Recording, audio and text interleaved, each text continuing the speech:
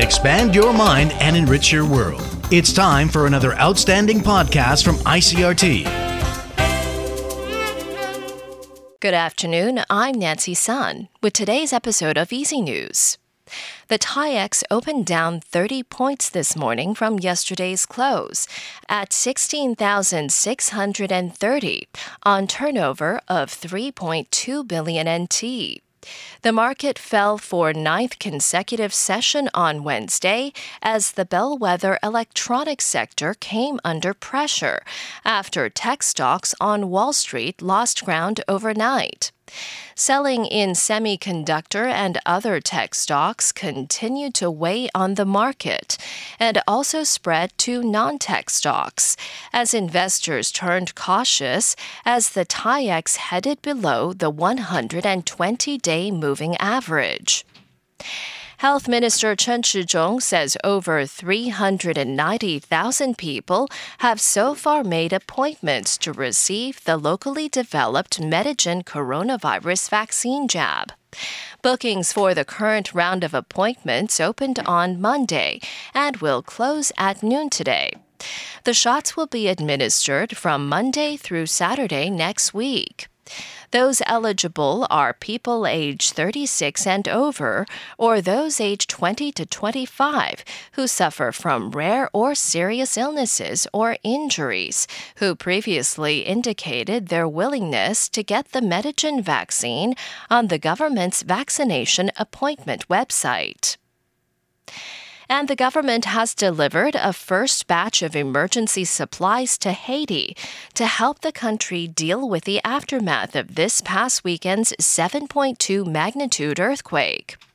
The Ministry of Foreign Affairs says the shipment included oxygen concentrators, personal protective gear, face masks, sleeping bags, and food, all of which has been requested by the Haitian government. According to the Foreign Ministry, the supplies will be distributed to victims of the earthquake by Taiwan's embassy in Haiti once it arrives. Officials say Taiwan and Haiti are now in talks to arrange a second round of supplies. In international news, the president of the Democratic Republic of Congo has authorized U.S. troops to help his country's army to fight against an armed group that has been killing civilians in the east of the country. Chris Ochamringa has more from Kinshasa.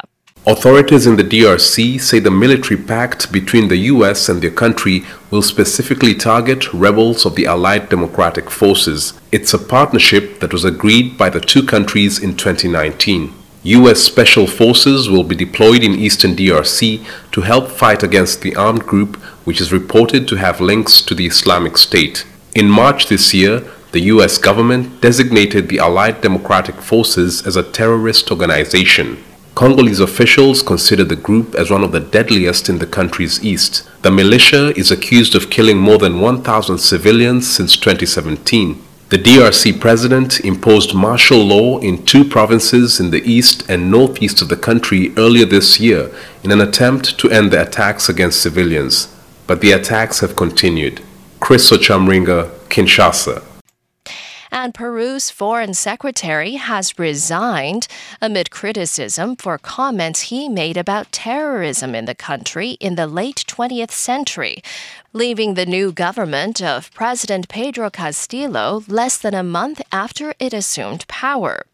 The president's press office said in a statement that Foreign Affairs Secretary Hector Behar handed in a letter of irrevocable resignation on Tuesday, and the president accepted it.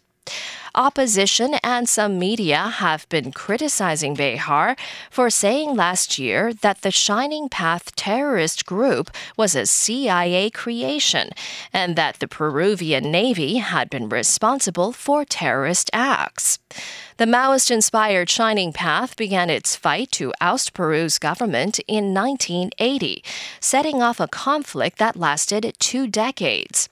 A Truth Commission estimates that more than 69,000 people were killed in ensuing violence. And that was the ICRT News. Check in again tomorrow for our simplified version of the news, uploaded every day in the afternoon. Enjoy the rest of your day. I'm Nancy Sun. Hey there. I hope you've enjoyed today's episode. If you'd like to hear more from ICRT, you can check out our other podcasts. We've got Taiwan Talk, where we chat with a new guest every Monday, Taiwan This Week, a roundup of the news in Taiwan every Friday, and English in the News, for useful English expressions explained in Chinese. For some lighter news in both English and Chinese, check out News Bites and News for Kids. And if you enjoy them, tell a friend. Thanks for listening.